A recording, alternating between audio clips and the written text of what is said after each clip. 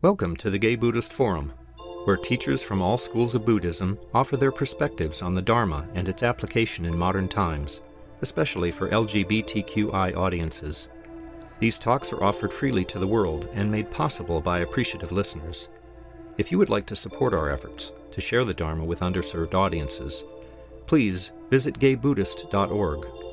There you can donate, find a list of upcoming speakers, or enjoy many hundreds of these recorded talks dating back to 1996.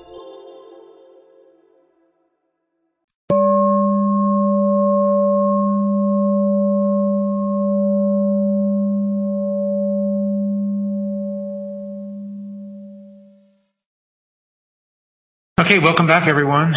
Today, our teacher is Ryuko Laura Burges, a lay and trusted Dharma teacher in the Soto Zen tradition. She teaches classes, lectures, and leads retreats in Northern California. A teacher of children for 35 years, she now mentors aspiring teachers. Laura co-founded the Sangha and Recovery Program at the San Francisco Zen Center and is the abiding teacher at Lenox House Meditation Group in Oakland. Shambhala Publishers will be offering 2 of her Buddhist children's books this year. I hope, and a collection of Jataka tales reimagined for today's readers, and a book about Zen Buddhism for kids. Laura's currently working on a book about Zen Buddhism for adults. Laura, are you able to unmute? Yes. Okay, thank you. Well, thank you so much for that introduction, Grisha. I'm always so happy to be with your Sangha. I'd much rather be there in person, but I'm very grateful for Zoom. I don't know if you've heard this statistic, but 1 in 100 seniors in our country have died of COVID. And having celebrated my 72nd birthday in December, I continue to be cautious, about a virus. And I hope you're all taking care of yourselves and that your loved ones are well, too. The Buddha said, I teach about suffering and about an end to suffering. And having studied Buddhism for many years, I'm so impressed with how he penetrated 2,500 years ago the all too human ways that we cause suffering to ourselves and others, and that he was able to offer antidotes to our greed, our hatred, and our delusion. What we call in Buddhism the 3 poisons. Buddha's teachings were transmitted orally for about 400 years after his life, and they were first written down by monks in Sri Lanka. And I know that humans have a great capacity for memorization, which we've largely abandoned. We don't even need to memorize phone numbers anymore. But when I was teaching 3rd grade, by the end of the year, my students, each of them knew about an hour's worth of poetry by heart. I so wanted those 8-year-olds to understand that language can move us, that it can make us laugh, it can make us cry, it can inform us, and that when we memorize words, they become a part of us. Here's a poem by X.J. Kennedy that I taught my kids. It's kind of long, but bear with me. Wouldn't you love to have lasagna any old time the mood was on ya? That's it. So you can memorize that poem with me right now if you'll repeat after me. Wouldn't you love to have lasagna any old time the mood was on ya? See, it's easy. When we take words into our minds and hearts, they become a part of us. And I think this is why it's so helpful for us to choose some Buddhist phrases or chants to memorize. And this is a wonderful way for us to align ourselves with Buddha's teachings and make a living vow. Vow is related to the word voice or vocal or vowel. And when we say things out loud, they become a part of us. One of the ways the Buddhist history was survived was because his teachings were organized into the lists you're very familiar with, the 4 Noble Truths, the Noble Eightfold Path, the 10 Precepts. And today I'd like to explore with you the 4 Brahmaviharas. I thought this might be a refreshing way to start the year. These are also known as the 4 divine abodes or the 4 heavenly abodes, the 4 immeasurables. And Pema Chodron calls the 4 Brahmaviharas 4 kinds of happiness. If we want to turn away from these 3 poisons of greed, hatred, and delusion, it's important that we train ourselves to turn in the direction of these healing states of mind. I'm going to talk about each of them individually, but I'd like to start just to tell you what they are. And other people may have spoken about these. If so, I think they bear a review. Loving kindness. In Pali, the language that the Buddha spoke, loving kindness is metta. Compassion, or karuna. Sympathetic joy, mudita. And finally, equanimity, upekkha. I can remember when I was 18 years old, I was walking across the campus at San Francisco State, and I was approached by a social science major with a clipboard, and she stopped me and asked me what did I want out of life. And without skipping a beat or giving it much thought, I said, equanimity. Little did I know that in order to find that elusive equanimity, I would later need to arrest my alcoholism through the work of recovery and find and practice Buddha's middle way. We all know the story of Buddha, and that at first he lived a very self-indulgent life in his family and later sought very extreme ascetic practices. And he came to the middle way, a way of, I would say, common sense and a heartfelt adherence to the miraculous, ordinary, everyday life.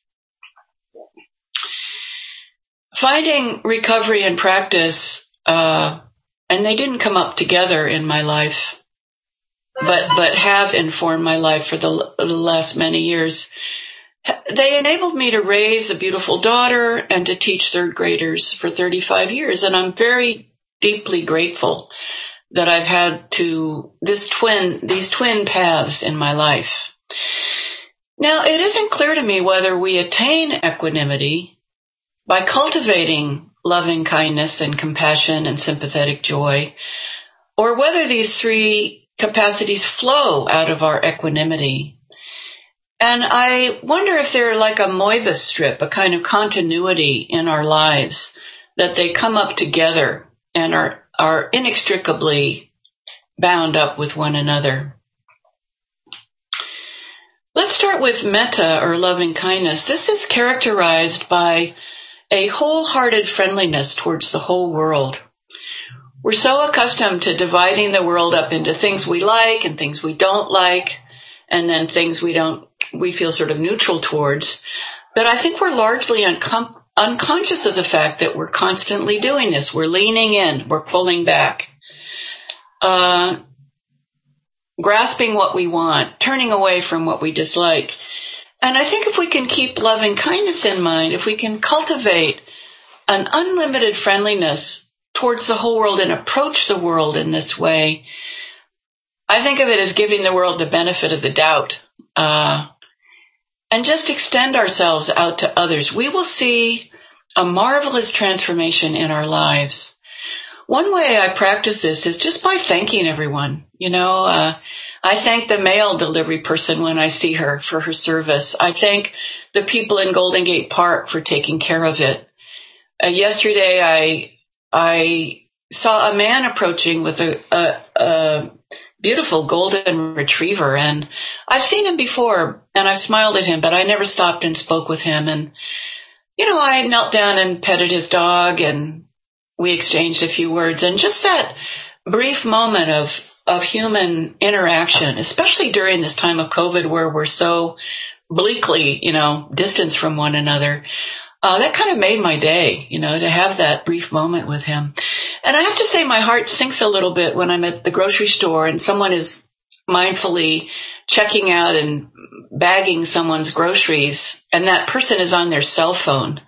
It makes my heart sink a little bit. It feels so much better when someone is helping us, to look them in the eye and exchange a few words and a little humanity, a little warmth with one another. Where I've spoken about our addiction to busyness in this group, and we're all often so busy getting to the next thing that we don't always take care of the person who's standing right in front of us.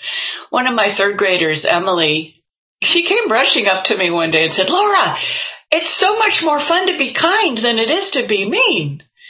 And I've always carried that around with me since she said that. There have been a lot of studies on brain science and on happiness. We know much more about the brain within the last 20 years than in, preceding human history. And interestingly, there are certain habits that both increase our brain health and aid our happiness. It's very interesting to me that these lists come up in both of those areas of study. Having strong social connection with other people is the primary one. To have a social network. This is so apparent in the time of COVID, and you certainly have this in your wonderful Sangha, and I share this with my recovery community as well. Physical exercise, such a simple thing, just to take a walk around the block. And when you do that, you're seeing new things and having new experiences too. Novelty is an important part of brain health and happiness. They found that just if you drive to work a different way every day, that this will increase your sense of novelty in your life. Any time spent in nature increases our brain health, and I think it gives us a sense of perspective and a sense of our place in the universe. It's something living in the city we can neglect. But the Golden Gate Park is just a few minutes away from any of us, and you can walk through the redwood grove behind the De Young Museum anytime you want. Finding meaning and purpose in our work, and this is whether speaking of our vocation or volunteer work or any kind of service we might do. Finding ways to express our creativity, whether that's in art or poetry or music or cooking. Or decorating our homes. Finding ways to express our creativity increases our happiness. Also, focusing on gratitude is a way to open our loving kindness towards the world. I was writing poems about what we're grateful for with my third graders. What are you grateful for? And one of my little boys raised his hand and said, "How do you spell bioluminescence?"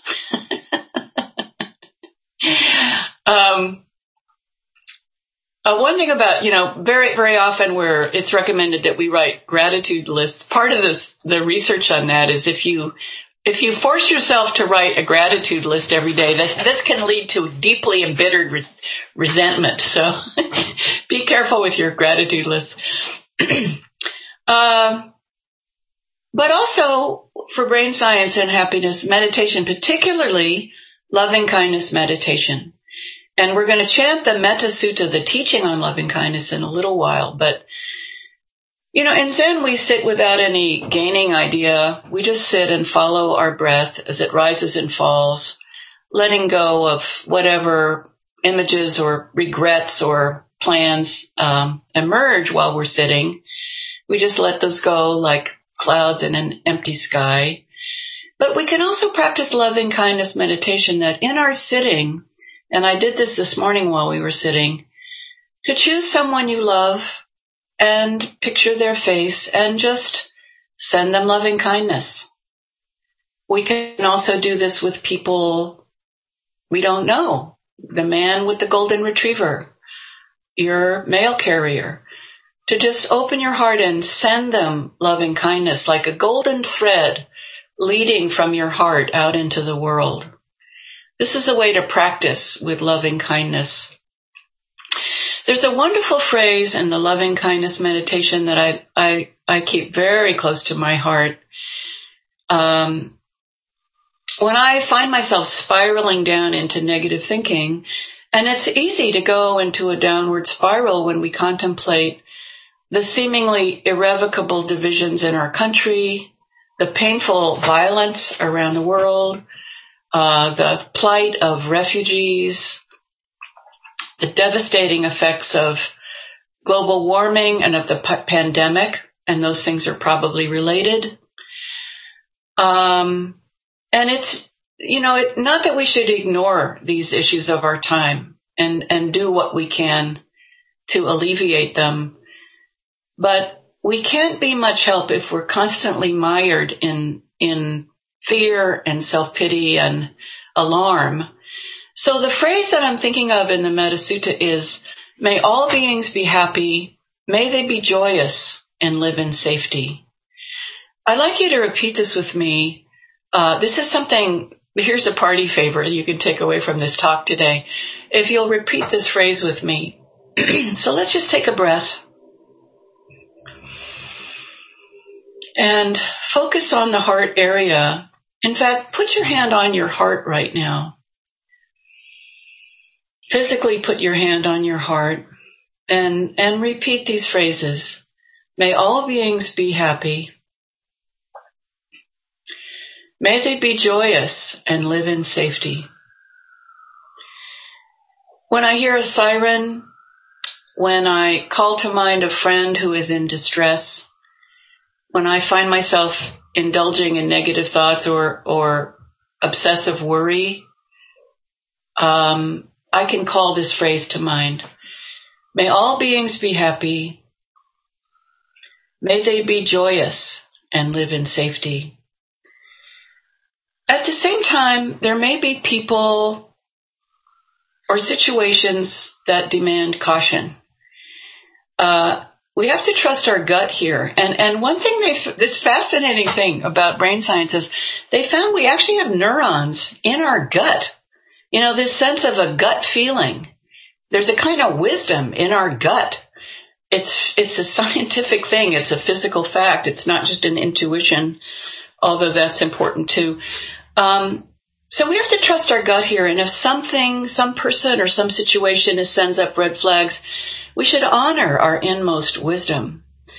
Now, if we grew up with mental illness or alcoholism, with violence, homophobia, misogyny, racism, violence, sexual or physical abuse, we probably developed coping skills that protected us from harm. This was a kind of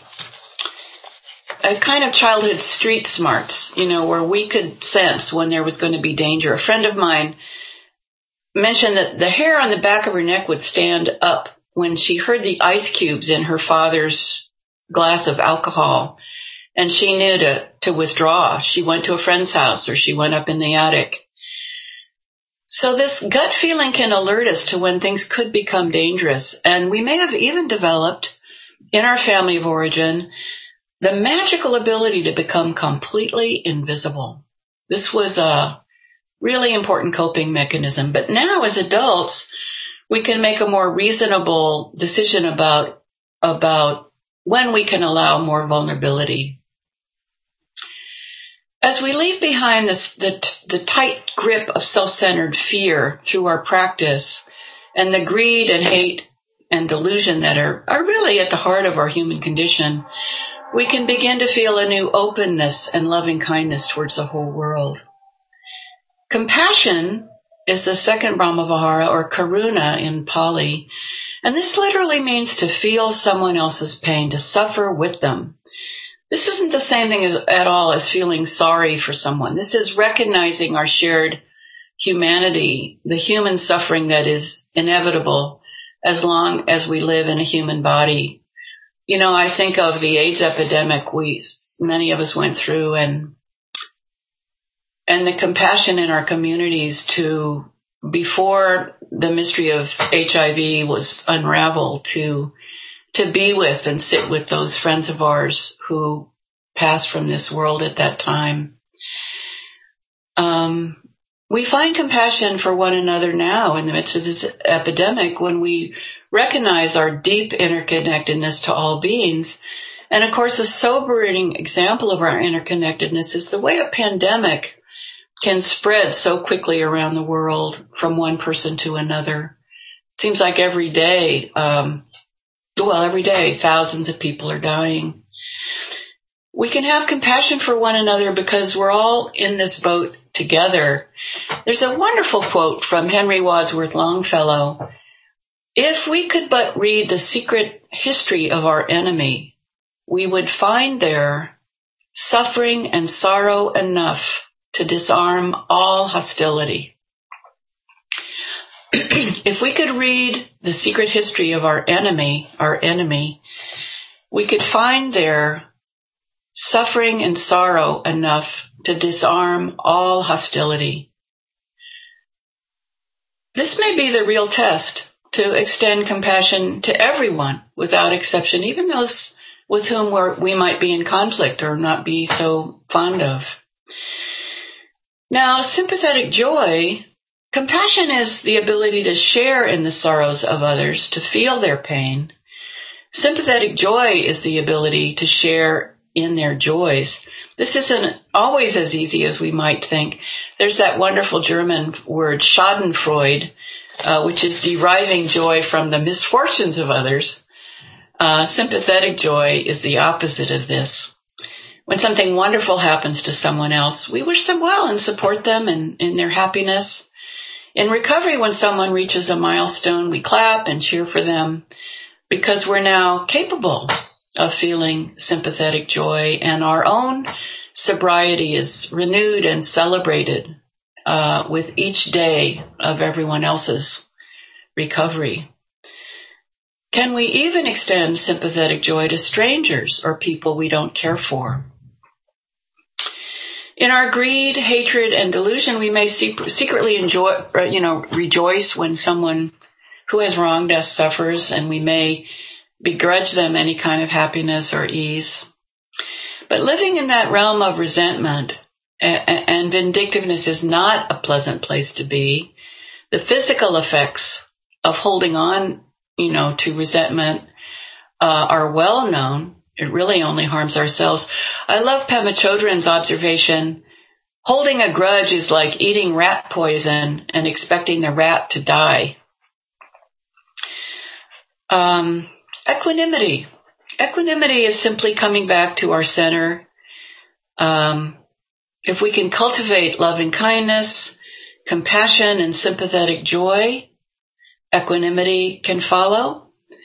If we cultivate equanimity, maybe loving kindness, compassion, and sympathetic joy will arise as well.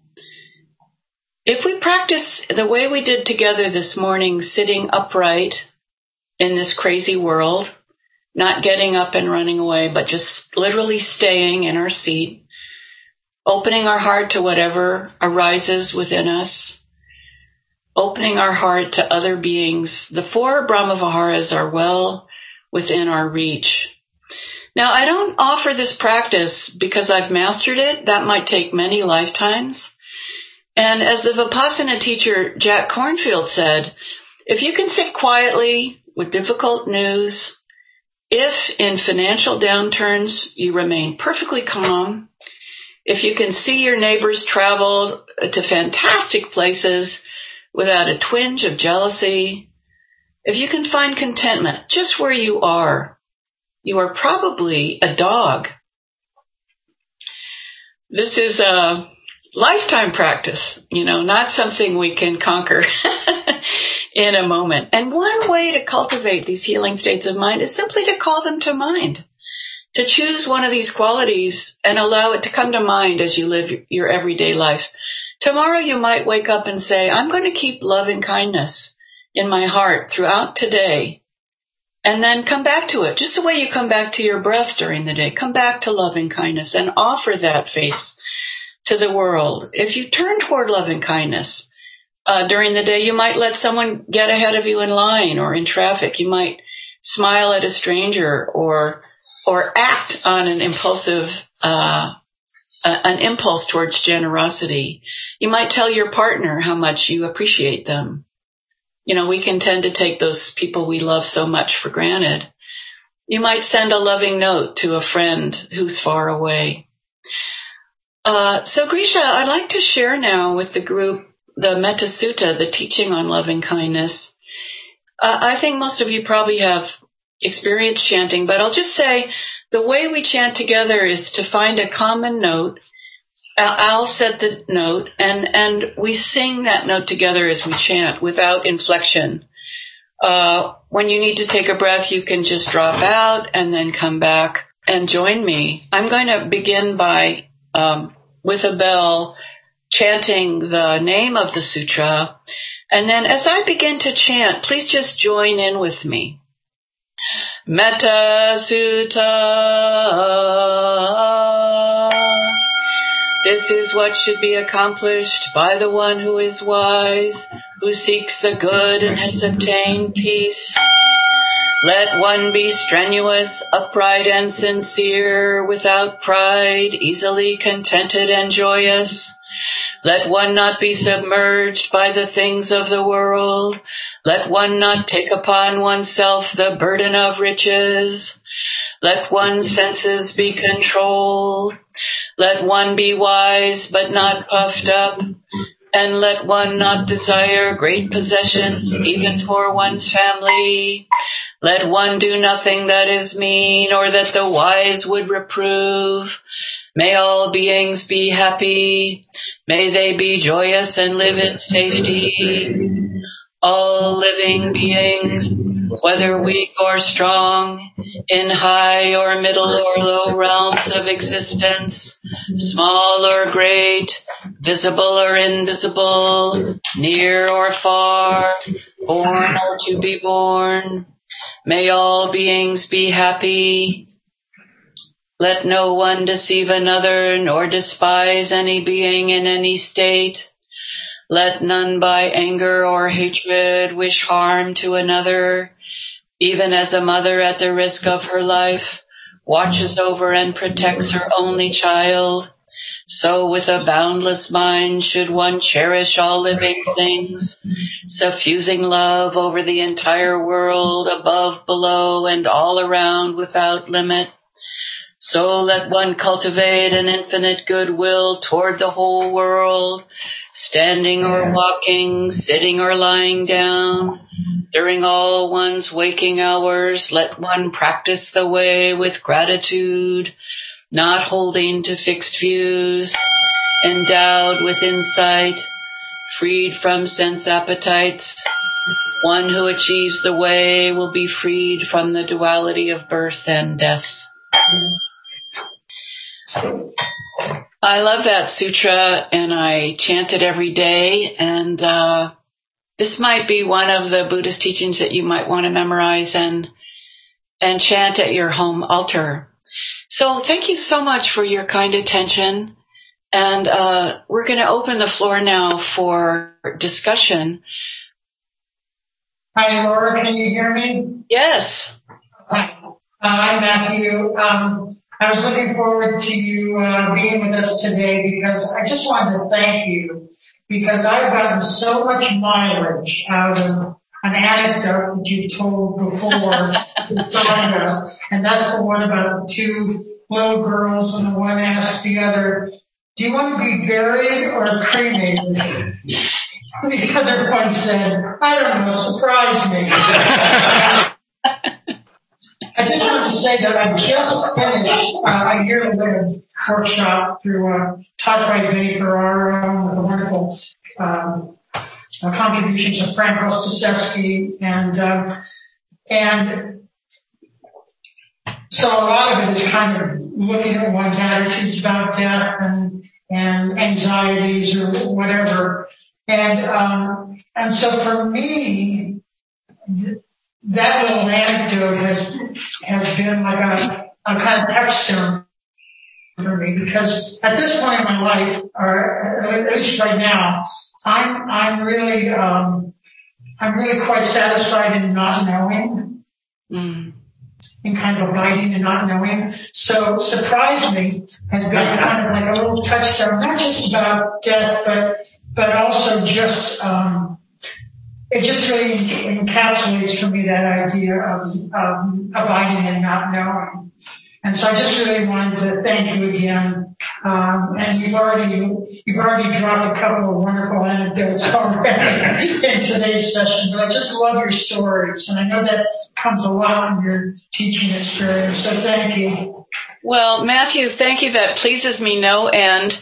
There are many things I don't miss about teaching. Carpool comes to mind. I'm going to give you some new material. I ran into one of my former students in Point Reyes, and she came up to me. She said, Laura, I don't know if you remember me, but I was in your class. And I said, Anna, not only do I remember you, I remember when you raised your hand and said, Laura, what happens after you die? I forget.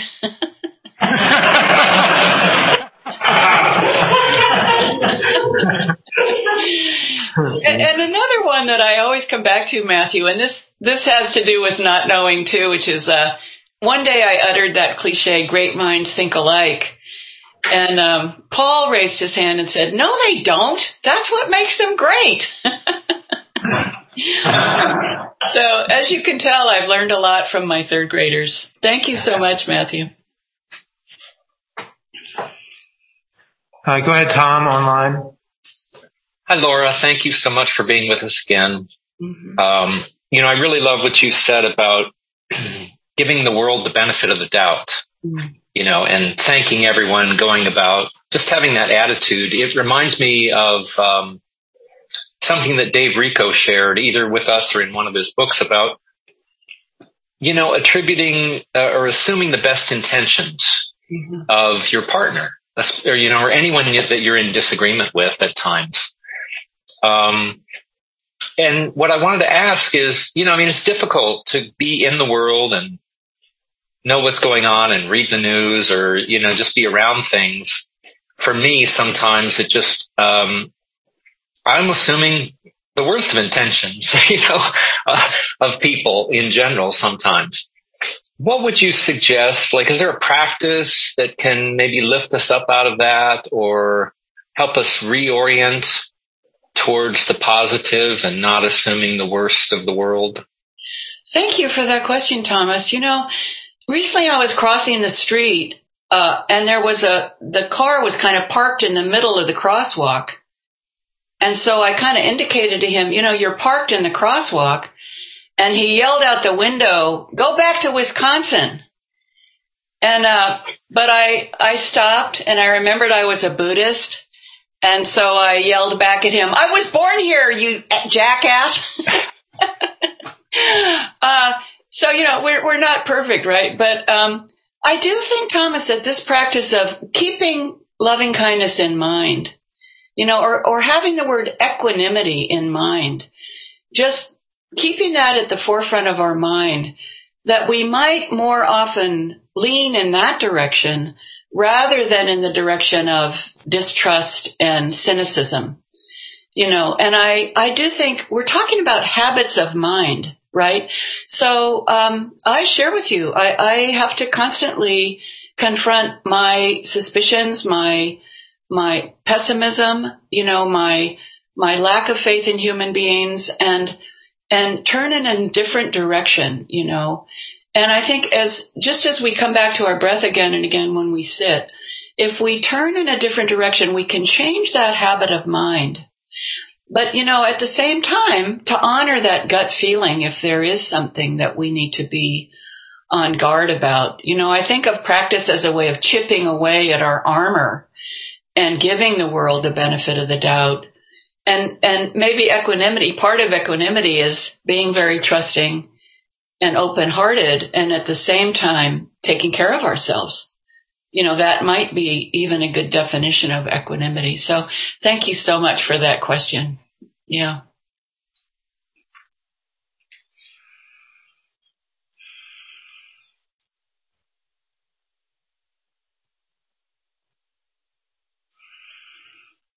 Hi, Chris. Good morning, and thanks, of course, for being with us today. Sorry, we were muted, Laura. Peter was talking, and we were muted. Okay. So can you go next, Chris? 1 second. Go ahead, Peter. Laura, as we were chanting, there was one line that I don't understand. Let one's senses be controlled. what does that mean? I think let one's senses be controlled is the teaching of the Buddha, that in his early life he had every indulgence. His parents protected him from any kind of suffering. And to counteract that, when he went out in the world, it said that he just ate 1 grain of rice a day. You sometimes see pictures of the Buddha as skeletal, And so I think let one's senses be controlled. It doesn't mean to shut our senses down. I don't think the Buddha taught to annihilate desire, because there are wholesome desires. I think it's about not letting our sensual life, to enjoy our sensual life and our sexuality and our enjoyment of food. This is part of being alive, without letting them push us around to the extent where we're doing things that we don't feel good about. That's my understanding of let one's senses be controlled. Is that helpful, Peter? Yes. Okay, thank you. Okay. Sorry about that. Chris, go ahead. You can unmute. Hi. These Brahmaviharas, of course, I've been looking at them, and then I look at them again a year later, and then I realize I've recited many of these chants, almost mind-numbing sometimes. And, I realize it. Well, one of the ways I'm sort of framing it now for myself is a really form of a remedy, or a form of offering me out some practices for resilience or flexibility. And I'm finding that it's not so much trying to do these, but sort of remarking when I see it in my life. Like, I may have an exchange, like you brought up the idea, being at a store and just exchanging with someone that's, putting groceries in a bag, to really see that. And not only, there's a certain feeling state. It's not even, it's in a sort of an embodied emotion one can feel when they've had a revelation or a response, or you see equanimity. Like, equanimity sounds kind of hard to practice, and all of a sudden you see it arise in your life without even trying, in a sense. And you momentarily will see that in your life, and then you kind of move on with whatever you were doing, your work or getting in the car or whatever. And I'm really trying to stop and remark, or really kind of extend, or really sort of allow my, Rick Hansen would say, sort of allow my cells to sort of bathe in that feeling state, because I want it to rise and express itself more, and to acknowledge it, if that made any sense. I think it did. Did it? Absolutely. Thank you for that, Chris, because Rick Hansen, he uses the word savor. That when we see a beautiful sunset, or we see a child take their first steps, we should savor that and let it bathe in our neurons, so that we can change some of these deeply held habit patterns of negativity and suspicion. It's a kind of, that savoring is a kind of antidote for that automatic negative thinking that's so familiar to us, So thank you so much for that. It's being aware of it when it arises helps us appreciate it and savor it. So thank you for that. Let's do Jim in the room and then Bob on Zoom. Hey, that rhymes. Hey, thanks, Laura. It's always so great to hear you and see you. Well, I really appreciate what you said about memorization. I have an old friend who visited her great aunt in the hospital, and the aunt, to amuse herself in a long stay, started writing out all the lines of poetry that she had learned growing up. She came up with over 5,000 lines of poetry, and that this was how kids were educated. And certainly, they understood that this trains the brain, it shapes the brain, and we're talking about the neuroplasticity, and that we're still growing. And Auden wrote an essay about a school for poets, and one of the things, they should have a garden, and they should have a pet that they had to care for, and they should memorize thousands of lines of poetry. And I really commend you that you took your kids along and showed them the power of that. They'll never forget those poems. I can't memorize the thing now. My brain just doesn't hold it, but it's nice to hear that other people can. You might surprise yourself that with practice you can. Start with, wouldn't you love to have lasagna? Yeah. I don't know if you know the book Madeline, in an old house in Paris that was covered in vines. It's about a little girl who has appendicitis, and then her friends go to visit her, and in the middle of the night, they're all crying because their friend got all these presents and she got a beautiful scar when she had appendicitis. So her friends are all crying, boo-hoo, we want to have our appendix out too. So that we memorized that whole book in third grade, and one of my children got appendicitis, and she was in the hospital, and she had her appendix out, and then I mean, this just gives me goosebumps even to think about it now. She sat up in bed and she recited Madeline to her nurses, and it blew their minds, and it made them laugh. That book makes you laugh, So thank you for bringing that up. And, don't underestimate your ability to memorize things. It improves with practice. Definitely. That's my keys. That's my. Go ahead, Bob, and unmute. Yes, I want to say thank you. So many of the things you said today I needed to hear again. And one of the things you said early on reminded me of a poem that I shared with some of the people in the Sangha. I often go to what I call the seventh sense, the sense of humor. I hope this poem is not considered offensive to you or anybody. In fact, it's titled An Ethical Group. I need my glasses. I see and I hear and I speak no evil. I carry no malice within my breast. Yet quite without wishing a man to the devil, one may be permitted to hope for the best. Thank you again for today. Thank you.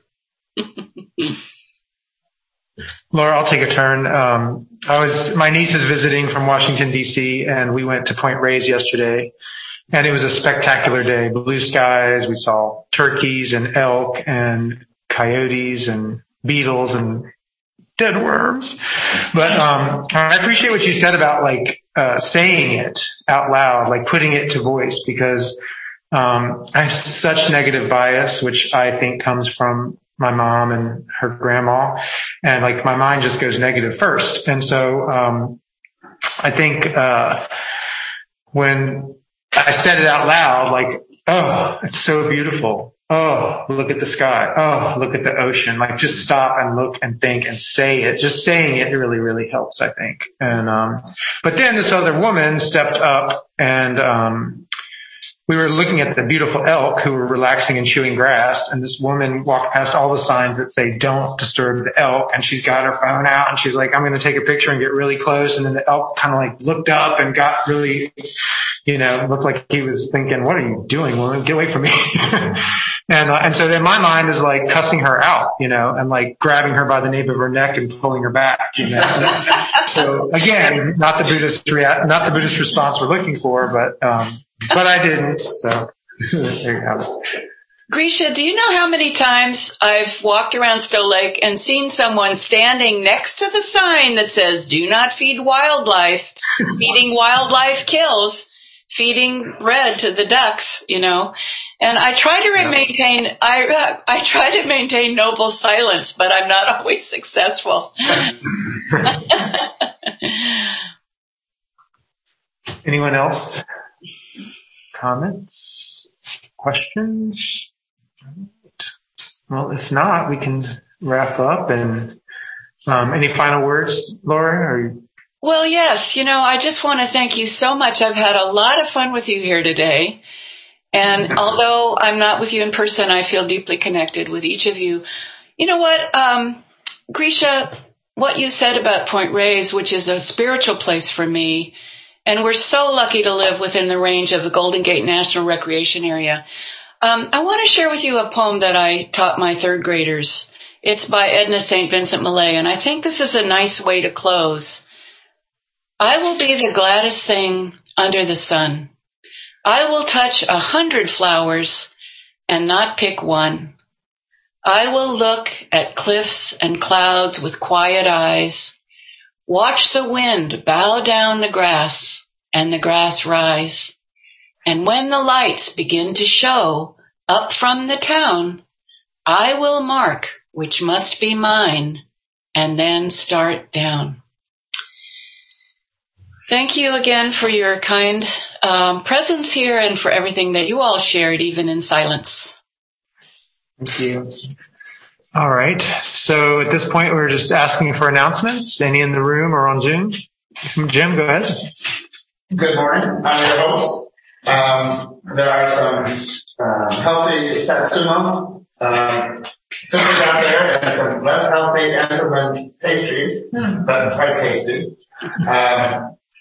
There's hot water for tea, and just please leave your cup in the sink and I will take care of it. I'll be going around with a dime bowl. We have ongoing expenses, which you can imagine. We're looking at maybe $10 to $20 a person. For people on Zoom, you can go to the GBF site, and at the bottom there's a link to a PayPal where you can give a donation, or you can just send in a check. And we very much appreciate it. We're looking at a lot of expensive new equipment that we bought to maintain this dual capacity. So feel generous to the GBF. Thank you. And some of us will gather at the door and go to lunch. Anyone is welcome. And I don't know who next week is. Oh, good question. And while I'm looking, Sean Fight. Oops, say it again, Chris. It broke up. I'm sorry, it's Sean Fight. He's spoken with us before years back. He sort of works for Spirit Rock. Has his own website, actually. It's interesting to look at if you want to check it out before he speaks next week.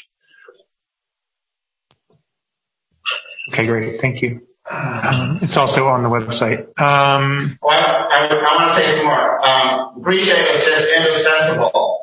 Being able to do this, be present here and be present to the Zoom people. He's learned how to do this by teaching school kindergartners in dual format. So long for that.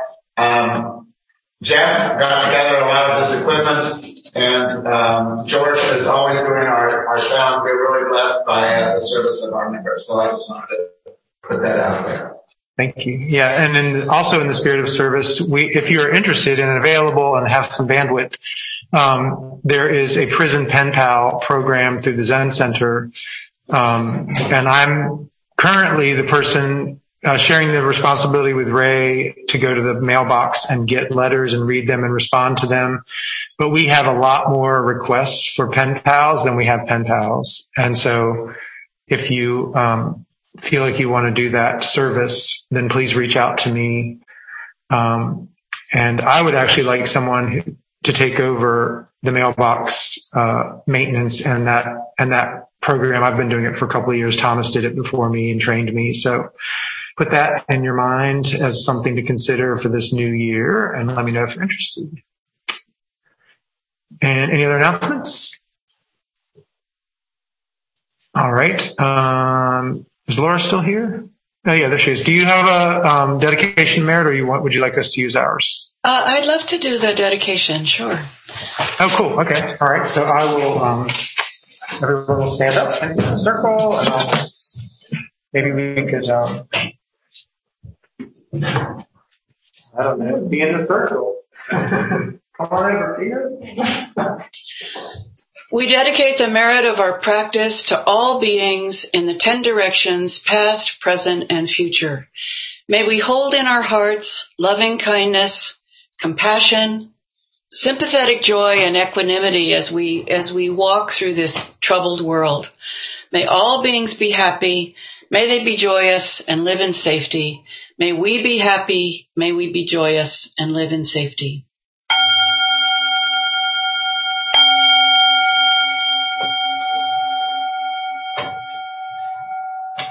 Thank you. Thank you so much.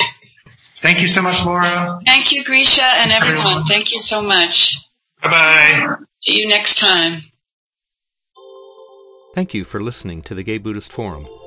If you would like to hear several new talks per month and be notified of upcoming speakers so you can participate live, please subscribe to this podcast, like us on Facebook, and join our mailing list by visiting gaybuddhist.org.